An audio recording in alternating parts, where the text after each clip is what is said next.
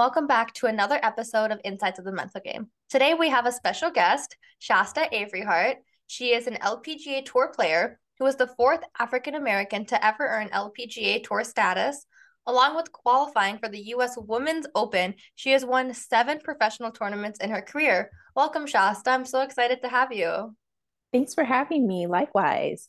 Of course. How are you today? How's everything going? It's going well. I actually just got back from the golf course. Nice. And yeah, so I showered real quick to get ready for our fun podcast we're about to have at this very moment. And I definitely got a good practice in today. So it was a really great day. How about you? That's good. Pretty good. I just came back from, high school golf practice. And yeah, I just got ready to start the podcast. I'm so excited. Yeah, how was your tournament? I do remember you telling me you had a tournament earlier in It went September. Is pretty that correct? good. Yeah. It was nice. We actually Good. have an invitational tomorrow morning, so looking forward to that. Oh, okay. Well, good luck to you. Good vibes and lots of Thank birdies. you. Yeah. Okay, so now to get into the swing of things, you have so many accomplishments, and I kind of just want to know how you started, how you knew, like when did you know you wanted to become an LPGA golfer? So I started golf at the age of 7, and dad was definitely the golfer in the family. So he definitely just took me to the golf course after work, and I just started swinging away. As kind of just watching him, his movements with the swing, and I just kind of replicated that. I think that was pretty much how I learned is just visually. If I need to learn how to do something, I just watch someone visually. So I ended up doing that, and then uh, as I got older, maybe around middle school, I started playing in some local junior tournaments like Flint Junior Golf, Flint Intercity Golf, and then some statewide tournaments. And I would say maybe high school, maybe about senior year, I would kind of realize, hey, you know what? I might have a chance to play on the LPGA tour. And I remember my dad taking me to a couple of LPGA events in Michigan, and I was able to watch like Kelly Robbins, Janice Moody, Mhm. EJ Ethorn, and Beth Daniels, and all like the great legends of the LPGA. And I always felt like I could be out there, but I wasn't 100% committed until I eventually got to college. And after sophomore year, I had set a record after our conference championship, and I had like this little section in the Golf Digest Mhm. magazine. And I Oh, would always wow. look for the Golf Digest magazine coming in every week in the summertime. And as soon as I got home from uh, spring semester, I saw it in there and I was like, you know what? Like it was next to like articles from like Duke, players from Duke, Mhm. USC players. And I said, you know what? Like, I think I can do this. Like, I really think I can play on the LPGA tour. I don't see why I can't. And so it was a matter of when I was going to do it. And I knew after college, I wanted to finish college and then start my journey down in Florida. Nice. Where did you go to college? So I attended Jackson State University in Jackson, Mississippi. Nice. And then did you play golf there? I did. Yeah, I ended up getting a full ride there all 4 years. I was on the golf team. I ended up winning 9 collegiate events. Oh, wow.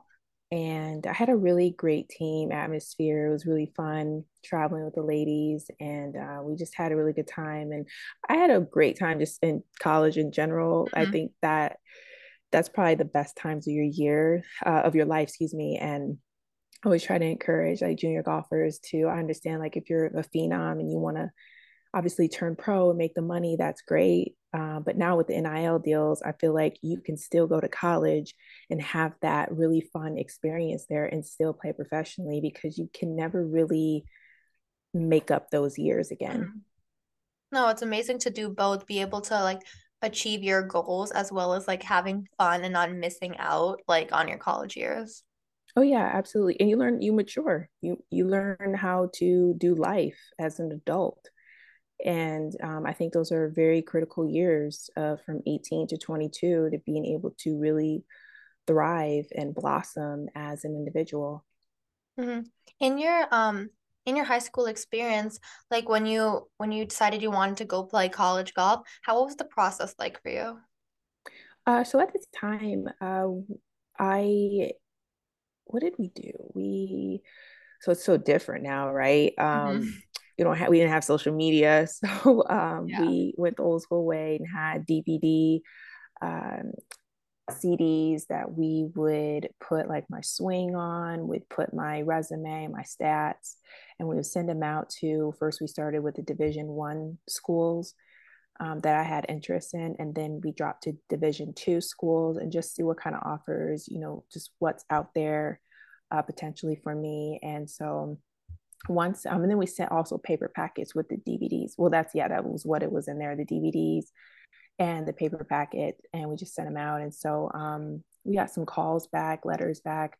I think the big thing was you needed to have a certain scoring average for national tournaments Hmm. in order for them to really look at you.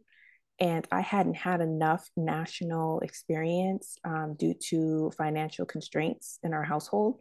So I made do with what I could when I went to go play national tournaments like the USAM. And at the time, there was a tournament called the Big I, the Westville PGA Championship, stuff like that. And so I kind of knew like, okay, like some of those schools like Pepperdine, like University of Arizona, I had to write them off the list because I just knew my scoring average wasn't what they were looking for. Hmm. And so there were some schools that responded and they were like, hey, we'd love for you to come visit. And so I went on about 3 official visits. And I had, yeah, all 3 were full ride opportunities, Oh, uh, wow. but but they were all in different locations of the country. So one was in Michigan, Hmm. and they were all well, excuse me, 2 was D1 and 1 was D2. D2 was down in Florida, and then 1 was in Mississippi. And so on the visit to Jackson State, when I got back, I was told my dad, I was like, I'm not going there. I was like, I think it's too far away. Like, I was just like, it's too far south. And when we sat down, he was like, well, hold on before you make decisions. Let's just do the pros and cons list for all schools. And I knew I wanted to stay in Division 1. I did want to play golf all year round. I wanted a full ride because I did not want to graduate with bad debt. Hmm.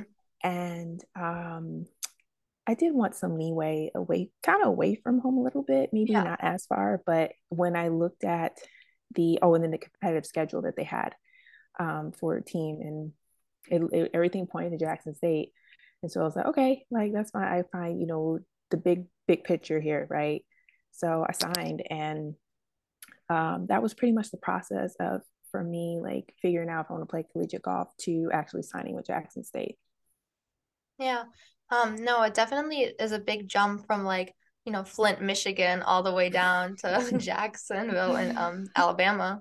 Yeah, it was a huge culture shock. Mhm. Everybody was really nice.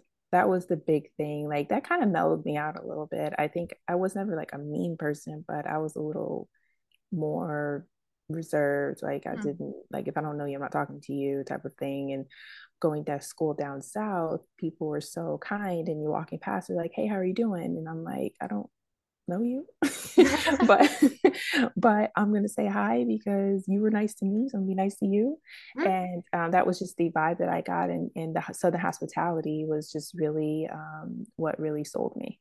That's really amazing. What has been like the hardest part of your golf game mentally that you've dealt with in your career? I would say holding on to the past, like bad shots, thinking Hmm. that they'll come again, getting a string of birdies together, thinking something bad's going to happen next. Yeah. That is something that I find that has happened up until this point, like here and there sporadically in different tournaments. And you really have to be mentally disciplined and really have a high level of self confidence. And I have to be honest, there has been moments in my career from junior to collegiate to professional where I didn't have the highest self confidence.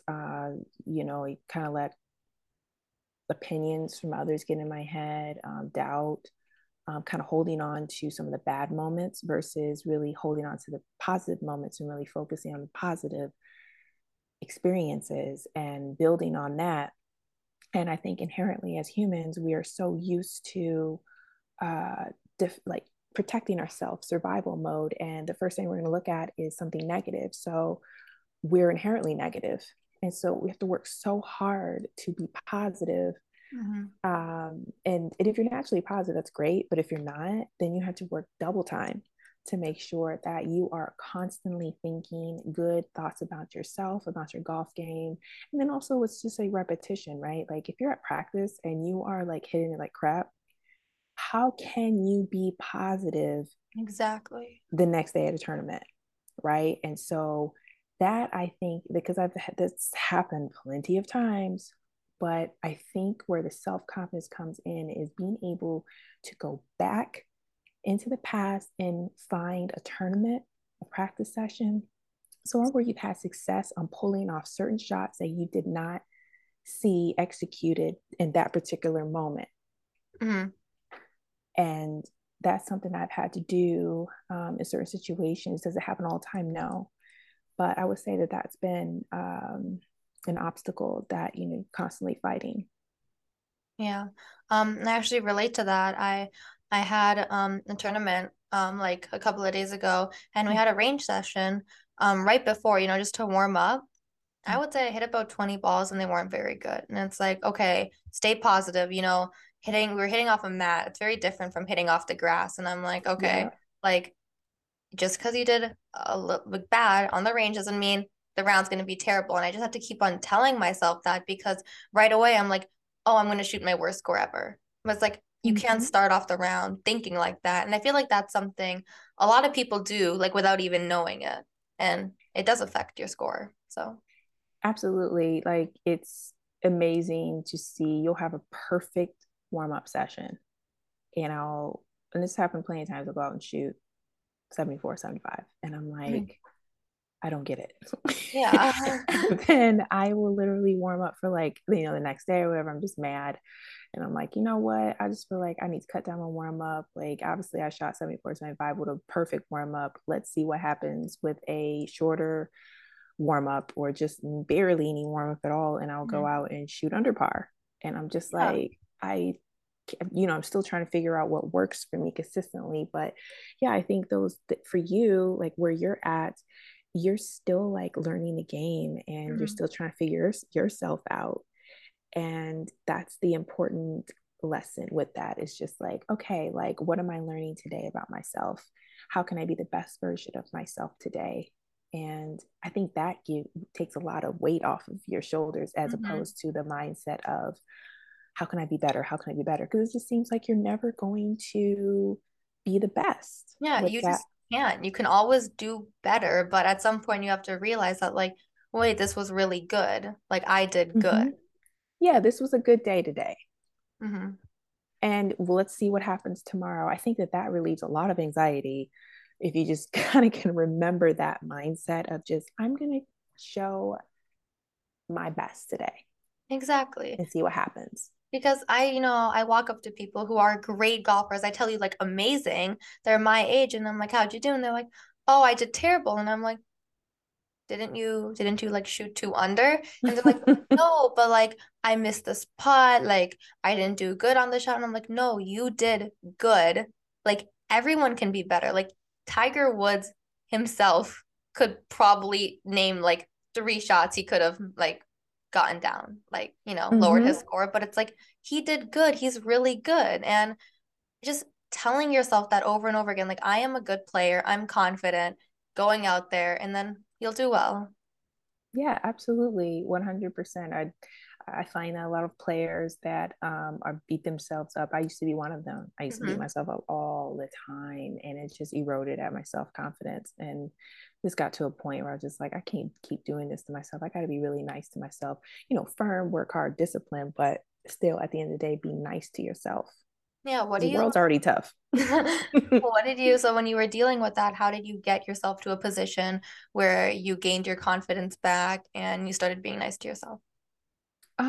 So interesting enough, so my father lives up in Michigan and my mom lives in Virginia. So I have to do a lot of split visits, if you Hmm. will. And so in the summertime, I'll come up to Michigan and spend some time with my dad in between events. And I decided to go downstairs into the basement and pull out a container that had all of my high school and mix of college articles, medals, Mm. certificates from not only golf, but from volleyball.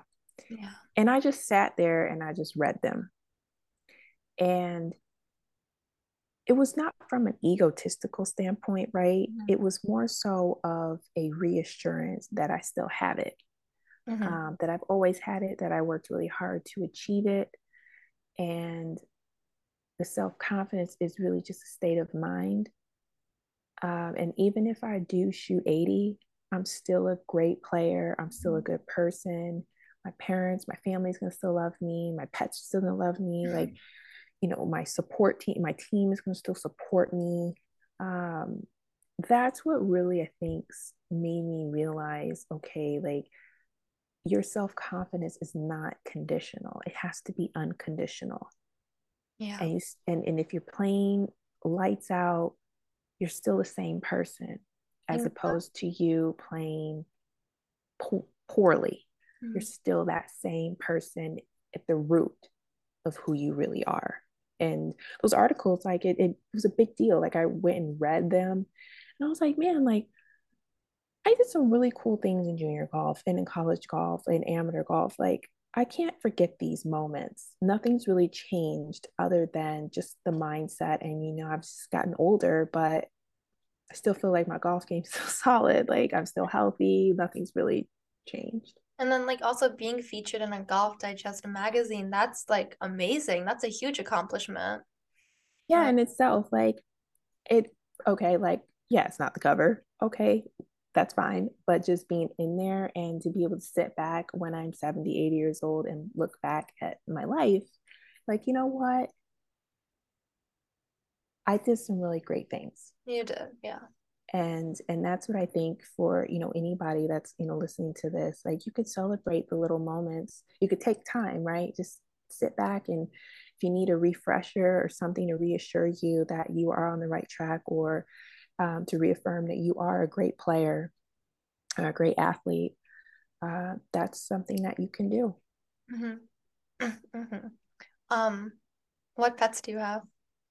So I had a dog last year, but Mhm. she passed away, which I feel like I still haven't let her go yet I'm mentally. sorry. No, Yeah. no, it's okay. She got old, Yeah. and So it's just hard. It's so hard when they're not here very long. So now I have a cat that I rescued, and I actually have to leave him with my dad more often than not because I'm traveling so much. So yeah.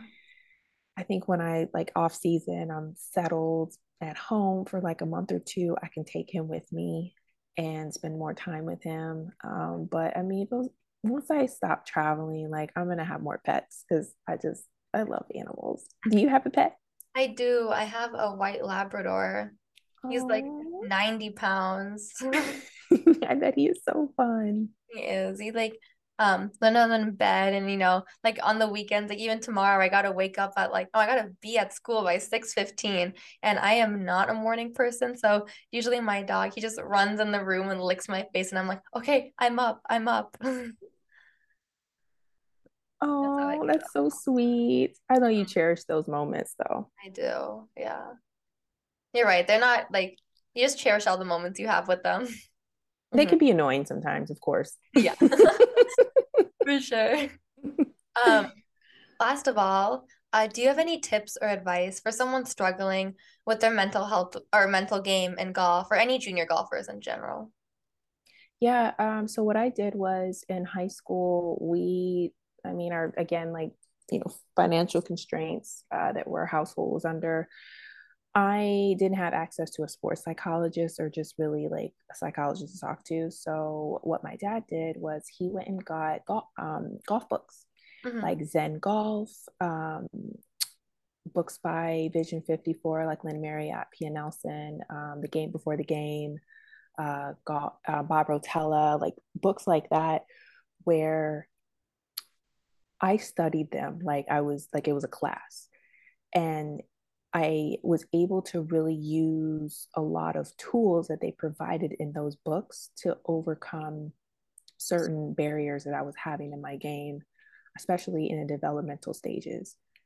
And whether it was short game, putting, long game, just mentally, like being able to look at golf from a different perspective, being able to still allow it to be a game, Mm-hmm. to have fun with the game, learning how to practice. Like those books really do help, especially the Vision 54 books. The latest one that they have is that I had bought was, oh, now I can't remember. It's the latest one that they came out with, and it was a blue and white and black cover. Okay.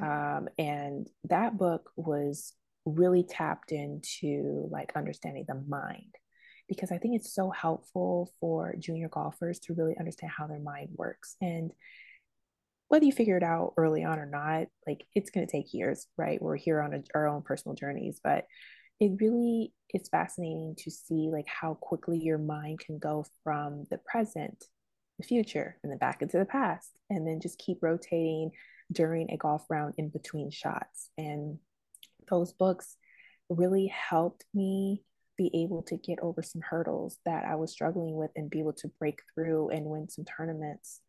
And just again, like have fun, because most of the time, like you're preparing to go win a tournament, but you can't control if you win or not, because you can't control what everybody else is doing. Somebody can be careering it that day.